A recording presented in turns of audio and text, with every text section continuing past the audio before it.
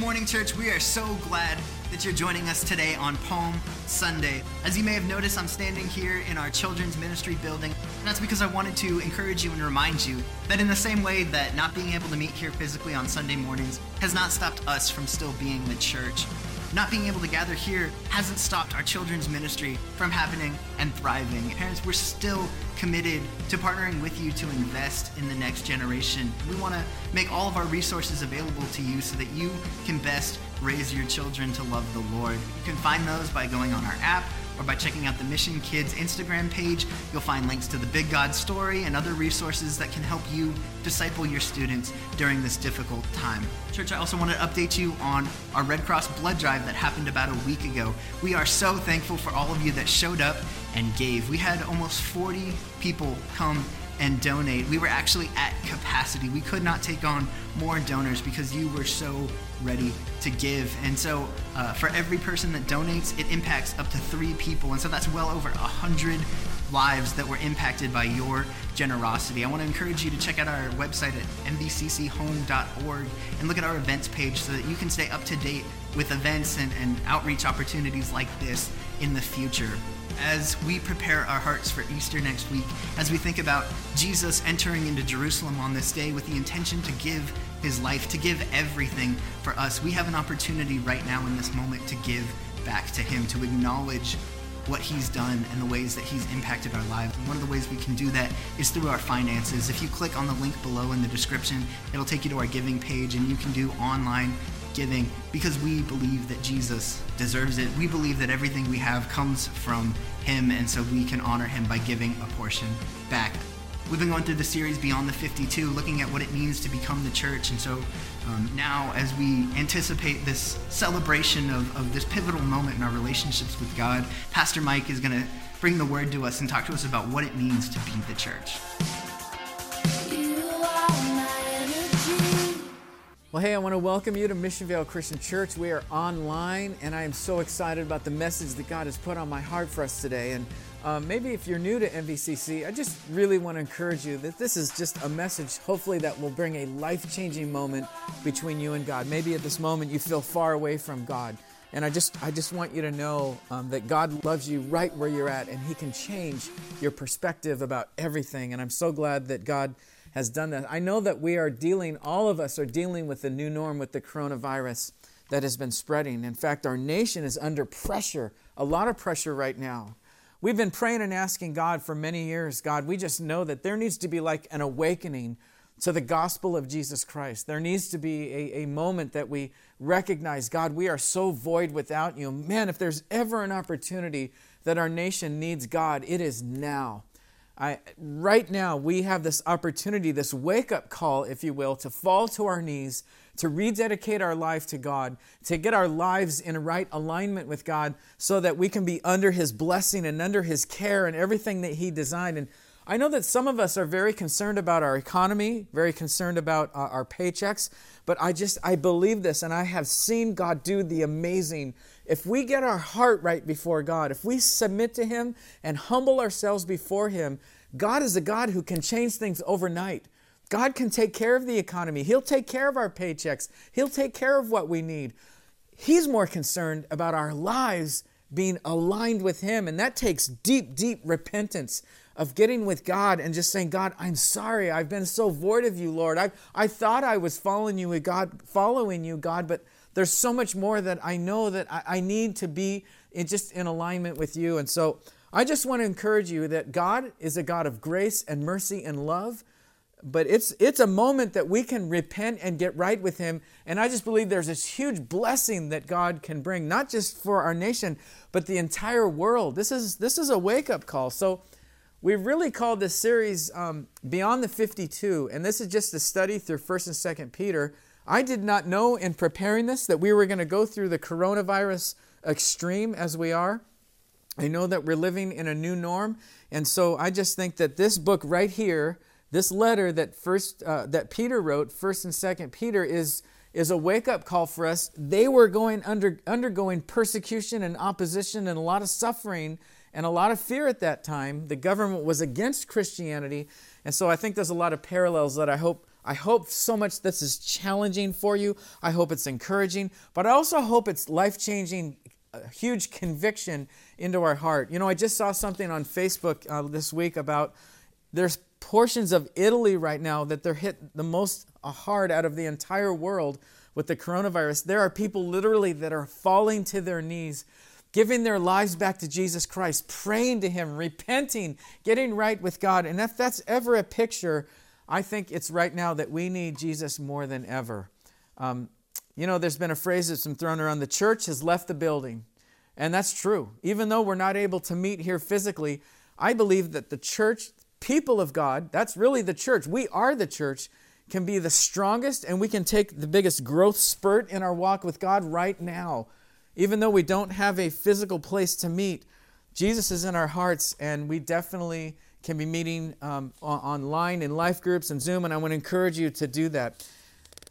What I want to read here in 1 Peter chapter 3, we're going to be read verses 1 to 2. They are so powerful. It is so absolutely crystal clear, and I believe it's life-changing for our marriages, for our families. If there's ever a time that people are watching Christians, it is now.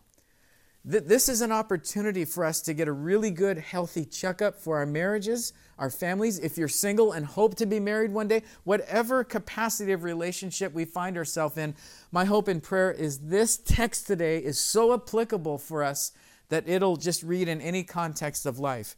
When Peter wrote this book, as I had mentioned, the Emperor Nero was really on a hot trail to annihilate Christianity and take Christianity off the map. And the one way that he could do it is to kill Christians and throw them in prison.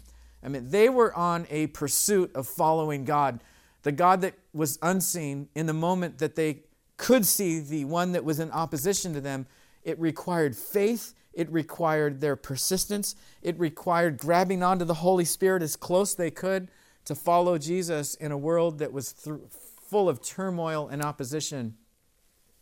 When Peter was following Jesus with the other 12, there was a moment that Peter stopped Jesus in his tracks. And he said, Jesus, I really want to get a handle on this forgiveness thing because you've been talking about love and mercy and forgiveness. So how many times do I forgive my brother or sister? Now, this is going to apply right to marriage because any of you that have been married for any more than a minute, there's times of tension, there's times of question, there's times of opposition, there's times of get out of my face, you're bugging me right now. And how many times do we forgive the person that we live with? We're under the stay-at-home guidance right now, and living under the same roof with our families can get tension-filled. There can be times of arguing and we just get on one another's nerves. So how do we live in this tension where we really need to be forgiving? And that is where Peter asked the question, all right, Jesus, how are we going to do this thing? And I love Jesus' teaching. Okay, he doesn't pull out some great doctrine and slam Jesus or Peter against the wall and say, this is what you need to do, Peter. He says, let me tell you a story. Let me tell you about a story about a guy who owned a company and he had employees under him. And this one employee owed him a great deal of money. A lot of money. And so he brings this employee into his office and he says this, that debt that you owed me, I know that you're stressed about it. I know that you're losing sleep. I know that it's causing tension at home. And he leans across the desk with his employee with this big smile on his face and he says to his employee, your debt is forgiven. You don't have to pay any of it back. That employee was so stoked. He was so excited. He runs out of the office. He tells his family, he gets home, he kisses his wife and hugs his children, and this debt now is lifted from his life. But unfortunately, he goes to one that owed him money. And the story goes that he grabbed him, not because he was going to hug him and forgive him of all of his debt. He grabs him and he gets him in a chokehold and says, you owe me all this money. The debt, I want you to pay me now. He missed it. The owner who was forgiven by his owner, he was forgiven of all of it. But unfortunately, it didn't sink down into his heart into a place of being humble and reverent and submissive. Instead, he missed the point. If we as Christ followers miss the point of mercy and grace and God's love for us, that He's forgiven us of all of our sins. He's forgiven us of everything we've ever done wrong. If we do not have a heartfelt experience with that, if that's just academic, and we miss the joy of meeting Jesus in the heart by receiving His gospel, receiving the fact that He paid His life, He exchanged His life for my life.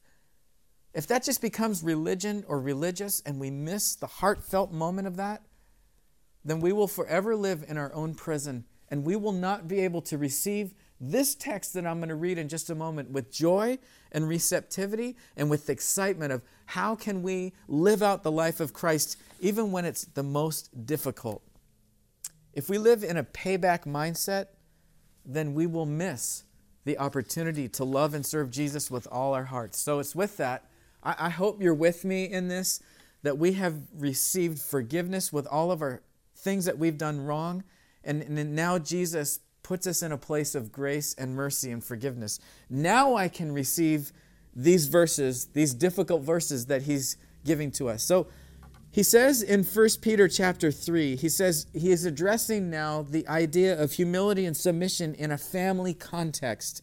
And so here's what he says: wives, in the same way, submit yourselves to your own husbands, so that if any of them do not believe the word, they may be won over without words by the behavior of your wives, when they see the purity and reverence of your life.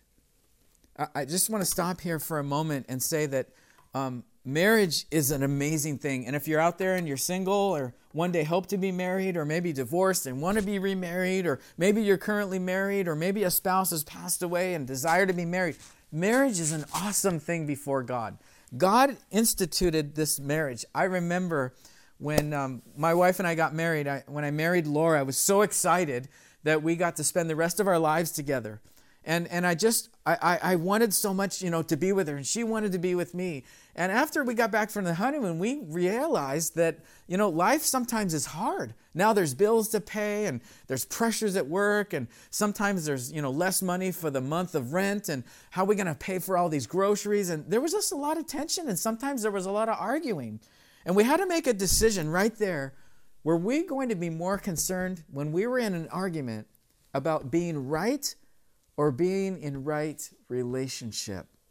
See, if we're in right relationship with God and we're in right relationship with one another, then these verses take on a whole different perspective.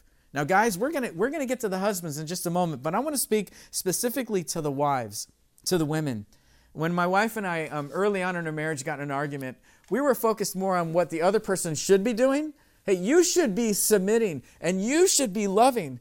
And we were really focusing on what we weren't doing. Rather, we came up with a phrase in our marriage, and for 31 years of marriage, I can tell you that this brings us back into alignment. Hey, do your own verse. I mean, sometimes we'd be in an argument, and we look at each other and go, hey, do your own verse, Mike. And Laura, do your own verse. That I'm supposed to, as we'll get to here in a moment, love and care and be very sensitive to my wife and to her needs. And in the same way, she's submitting to God and submitting to the authority that God gave in marriage. So there's three markers here in this text that I think we can pull out if you're taking some notes. God is encouraging the woman right here in a context of marriage, number one, to watch and be very careful of her actions. He's also telling her to be very, very careful of her attitude. And number three, who she is admiring in her life to be a godly woman. So let's just paint some background here. The background here, the context was that women were in a lower class society. Women were seen as property. They were seen as being owned by their husbands. So it was very difficult in that context, in that first century, to be a woman and to be a wife. And so that's why he says right from the gate, God says, wives, I want you to be submitted to your husbands and to their authority. Now, here's what it does not mean. Submission does not mean that women or anyone in a submissive relationship is inferior or less valued than anyone else. I believe it takes a very strong person to choose to be submissive and to be humble in any relationship. So let's just talk about what the Bible is teaching here in a good marriage relationship. And let's remember the reason for all this is people are watching our marriages. People are watching our families. And if we can display a godly context of marriage, it might be an attraction for others to come into relationship with God. So he says here, I want you to be very careful of your actions. Why does he say that? He's saying that for the woman, I want you to be humble in respect of your husband's authority and their position. Let's face it, there's no guy on earth, there's no husband on earth that's fulfilling all of the mission of Christ in their marriage. So if the wife is constantly looking at her husband and what he's not doing, what he should be doing, then it's going to be very difficult for her to submit to his spiritual authority. But if she's looking at Jesus and submitting herself to his authority, it will certainly be easier for her to put her under her husband's spiritual authority. Why does Peter address this? The context of this is we got some guys out there who have married Christian wives who aren't living the Christian life. And so for them, they need to see what Christ really can do in their life. And the best way to do that is by action. Let's take it for a moment of a non-Christian guy married to a Christian woman, and what's his perspective when he sees her? Well, she's always at church. She's got these weird Christian friends. She's always listening to her Christian music. I thought when we got married that we were supposed to be the one and only for one another. But now there's another guy who she loves, and his name is Jesus, and she says she loves him first. I thought I was her number one. When she goes into my car, she's always turning on the Christian station. I mean, you can see maybe from the perspective from the husband that there might be jealousy and a lot of confusion. And so he's saying here, don't tell your husband to become a Christian. Don't say you always should be going to church with me. You should read your Bible. You should act more loving. He's saying, through the pen of Peter, I want you to love him and show an example to him of humility, and therefore he will see Jesus in you. One of my favorite authors, his name is William Barclay. He's just a great historian about biblical truth. And he says this, silent preaching of a lovely life. Silent preaching of a lovely life. I like that because our life matters in what we do, not so much in what we say. And that's just a truth for all of life. I mean, whether we are in the workplace, whether we're in school, whether we're in a boyfriend-girlfriend relationship, it doesn't so much matter what I say, it matters what I do. My actions matter. And I think that's what the Bible is telling not only Peter, but he's telling for us here today that actions are everything. So I want to encourage the wives out there, be patient with your husbands. Love them. Don't nag them about Christianity or nag them about coming to church. Show how much Jesus has changed your life. And the best way to do that is to be having an attitude, the actions of submission and humility, which leads to number 2. Having an attitude of humility and submission is everything. So let's just pick it up here in verses 3 and following. So he's giving more counsel to the women. Your beauty should not come from not only from outward adornment, but such as elaborate hairstyles and the wearing of gold and jewelry, of fine clothes. Rather, it should be that of your inner self, the unfading beauty of a gentle and quiet spirit, which is of great worth in God's sight. For this is the way the holy women of the past put their hope in God. They used to adorn themselves. They submitted themselves to their own husbands, like Sarah, who obeyed Abraham and called him Lord. So let's just stop here for a moment. And they said, attitude is everything. There's nothing wrong with adorning ourselves with, fine clothes and, makeup for women who do that and all that stuff and doing their hair. There's nothing wrong with doing that. But we know that the true beauty doesn't come from outward. It comes from the inward recesses of the heart. Let the beauty come from the inside. So he's saying an attitude should come not from what we put on as outward, but it should come from the inward heart. And he gives some examples. Even in the Bible, the Song of Solomon talks a lot about how a woman can beautify herself and the adornment of gold and sandals and all those things. Even in the New Testament, the prodigal son story says that the father ran to the son when he was coming home and put a robe and ring on his finger. So there's nothing wrong with wearing nice clothes and having nice things. But that's not the focus. The focus is from an inward spirit, the attitude of her heart. I will tell you that in my own marriage, it's the inward spirit of my wife. I love the fact that she loves God with all her heart, and that is how she wants the alignment of her heart to be. You know, there's a great scripture in Proverbs 31 that talks about a wife of noble character. I just want to read a few verses. I think this is awesome for a wife to hold on to. A wife of noble character who can find? She is worth far more than rubies. Her husband has full confidence in her and lacks nothing of value. She brings him good, not harm, all the days of her life. She selects wool and flax and works with eager hands.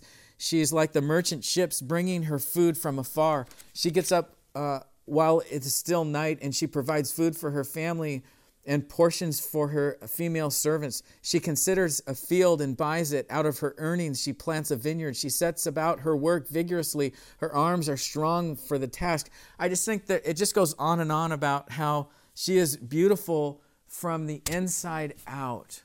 And that's what I think God is trying to say, that you want a loving, passionate, on fire, just amazing marriage, then women with a humble, submissive spirit, not less than, not a doormat, but there has to be strength from Jesus Christ to humble herself before God and humble herself before her husband. Which leads to number 3.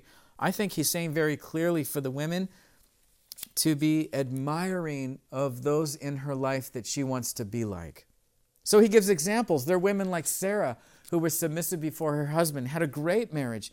And that really means, that sign there, we're not asking women to go home and call their husbands Lord. That's not what they're saying. Hey, why don't you call me Lord, Laura? That would be cool. No, that's not what they're saying. But that was a context, a specific time of the day. And that word Lord really means respect. You know, they've done studies of what men in marriages and even dating relationships really want. The number one thing that men want is friendship with their wives. And the second thing they want is they just want respect. And so what he's saying here for women is that they respect their husbands. And you can ask God about the best way to do that, because every guy is a little bit different. And I think there's just a way to put all this together. And so he definitely doesn't leave out the guys here. Let's get to this last part of this section. Husbands, in the same way, be considerate as you live with your wives, and treat them with respect as the weaker partner, as heirs with you in the gracious gift of God, so that nothing will hinder your prayers. I love this, because what he's really saying here is, in Ephesians chapter 5, there's a cross-reference there in verse 21. Husbands, love your wives as Christ loved the church. Of course, we know that church means people. It's not the building. Jesus loved people. He loved people in such a way that his actions proved it. When Jesus, the night before he was to go to the cross, he went down on his hands and knees and he washed the disciples' feet. He went to each one of them and washed their feet. That to me is one of the greatest acts of love, besides his death on the cross, that he laid himself down on the cross, that he was saying, you are the most important thing to me. I will lay down my life for you. That is the essence of what he's teaching for husbands. Husbands ought to love their wives, be considerate with them, take into account how they feel. So this is how this works in everyday life. The question is not women submit, wives submit. The first question is a husband going to love his wife the way Christ loved the church? I found in my own marriage that my wife she loves to run to my spiritual authority in the home. The more that I'm loving her and I'm expressing my love through my actions, she will run to not only submit to my spiritual authority, but she will be in a place of safety and security emotionally in my marriage if I'm loving her and laying down my life for her. So this is how this works. Let's say that two women a husband and wife are in marriage relationship, and they've been there all day at work, and it's been a really long day, and she gets home first, and he comes home, and the first thing on his mind is, man, I want the ESPN on when I get home. I want a meal cooked. I want my house to look nice. I want a full glass of lemonade, and I want her just to rub my feet and just be in service to me because she's supposed to submit. It doesn't work that way. That kind of mindset, guys, will forever be frustrating for us. We will forever be living in a home with tension and arguments and just all this friction because we're wanting to get something from our wives. It's not the way it works. Here's the way it works. If he's willing to go first, if the husband, the head of the household, is willing to love and serve his wife and children, then there will forever be peace and harmony in that home, and most of all, unity. So here's the way this works. When the guy gets home from work, she's, let's say, home early, and he gets home, and the first thought on his mind is, hey, I don't need to be served by her. My first thought is, how can I love and serve and take care of my wife? So when he opens the door and he crosses the threshold of that doorway, his first thought is, oh, wow, it looks like you've had a really long day. Let me take the kids. We'll go to McDonald's. We'll go to the Playland. We'll have Happy Meals. Why don't you go up and draw a bath and just relax, because I know you've had a really long day with the kids, or if she's been at the workplace. Hey, you know what? I'll go out and get some takeout. I'll come home. Why don't you just relax, honey, and I'll bring dinner home. Hey, let me do the dishes tonight. Let me vacuum. And it's not that it's all one-sided. It's that we respect one another. But here's the key that I found in marriage, and I think this is the principle that the Holy Spirit is speaking to us today. Who's willing to go first? Husbands, love your wives as Christ loved the church. Be considerate with them. Then she will love to put herself under the authority of her husband, because she knows that he would never have an ulterior motive. He would never have an agenda that wasn't anything other than helping her be the woman that God intended her to be. But what if it was reversed, like Peter is saying here? What if she comes home to a husband that's not sensitive to her needs, that's not caring for her, that's not a servant in the home, that doesn't take into account love and care and safety and all those things? God is saying, I still want you to be submissive to his respective role as a husband. Now, the question is, what happens if he's asking her or forcing her to do something that's unbiblical? If he's leading the family into an unbiblical path, does she still need to submit? Absolutely not. Absolutely not. The Word of God comes first, and the mandate of God comes first. But through her love and submission, we're hoping that he will become Christian and he will see that Jesus Christ is real. So our actions, our attitudes, and who we admire, it means so much. When I first got married, I made a commitment to myself and to the Lord that I would forever be a Lauraologist. And what that means is I have to study her life. I want to study her. I want to get to know her. I want to know what makes her tick. What is her dreams? What are her aspirations? What are the things that she wants to do with her life? Life is not all about, well, this is what the family is doing. They're all following the husband's dream. I think it's much to the opposite, that he looks at her and studies her and he gets to know her. He knows that in this context, he's saying you need to see her as the weaker partner. That doesn't mean that he browbeats her, she's less than. It's very much to the contrary of that. I think what he was saying is know that she's physically not as strong as you, and therefore you are sensitive to her. You are considerate to her needs. So here's some things, guys, that we ought to do. Honey, what are the things that really get your motor going in life? What are the things that you're passionate about? What are the dreams? What are the goals? What are the aspirations that you have? What do you want our kids to be like, if this is the context of life? What do you want our kids to be like when they move out of the house and they're done with college and they have their own families? What's on what's in the recesses of your heart? Let's pray about those things. And I want us to be on the same page together. See, that's what it means to be considerate and loving and humble, loving our wives. So here, let's just tie this all together. What are some action points? Number one is this. Is it more important? I want you to ask yourself this question. Is it more important for you to be right? Is it more important for you to be in right relationship with your wife? This goes for the wives too. Is it more important in an argument that I'm right and what I say goes, or I want to be in right relationship, so I'll humble myself?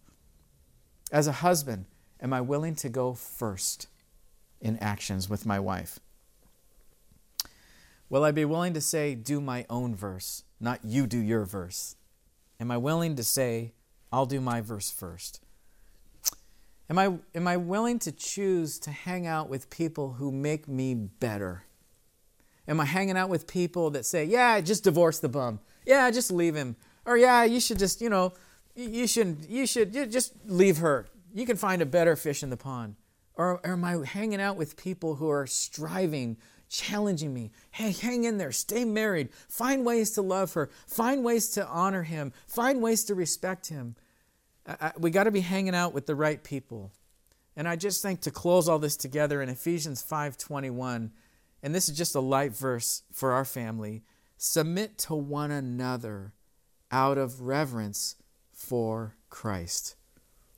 Am I willing to submit to her? Am I willing to submit to him? I don't always have to be right. I don't always have to have my way.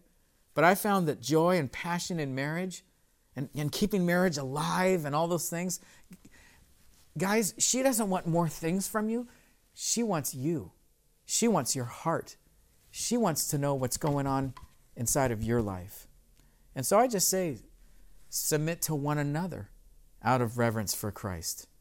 Hey, I hope this has been help for us. I hope that our marriage is going to be stronger. Accepting the gospel and receiving Christ is not just praying a prayer and receiving Jesus. That is, the message of the gospel is grace. We receive Christ, we believe in him, we repent and know him in a personal relationship, but it's more than that. It's following him now. And this place of marriage and following him in humility and submission is where I believe God wants us to be. God bless you. I hope you'll pray about these things, talk about some of these things in your life group meetings on Zoom, and I hope this has been challenging for you, and we'll look forward to seeing you next week at MVCC. Thank you so much for joining us today. We are so glad that we got to spend this time together. Before you go, check out the links in the description, click on our giving page, or access our family resources through the app or through Instagram. And we are so excited to spend next week with you on Easter. We'll see you then, church.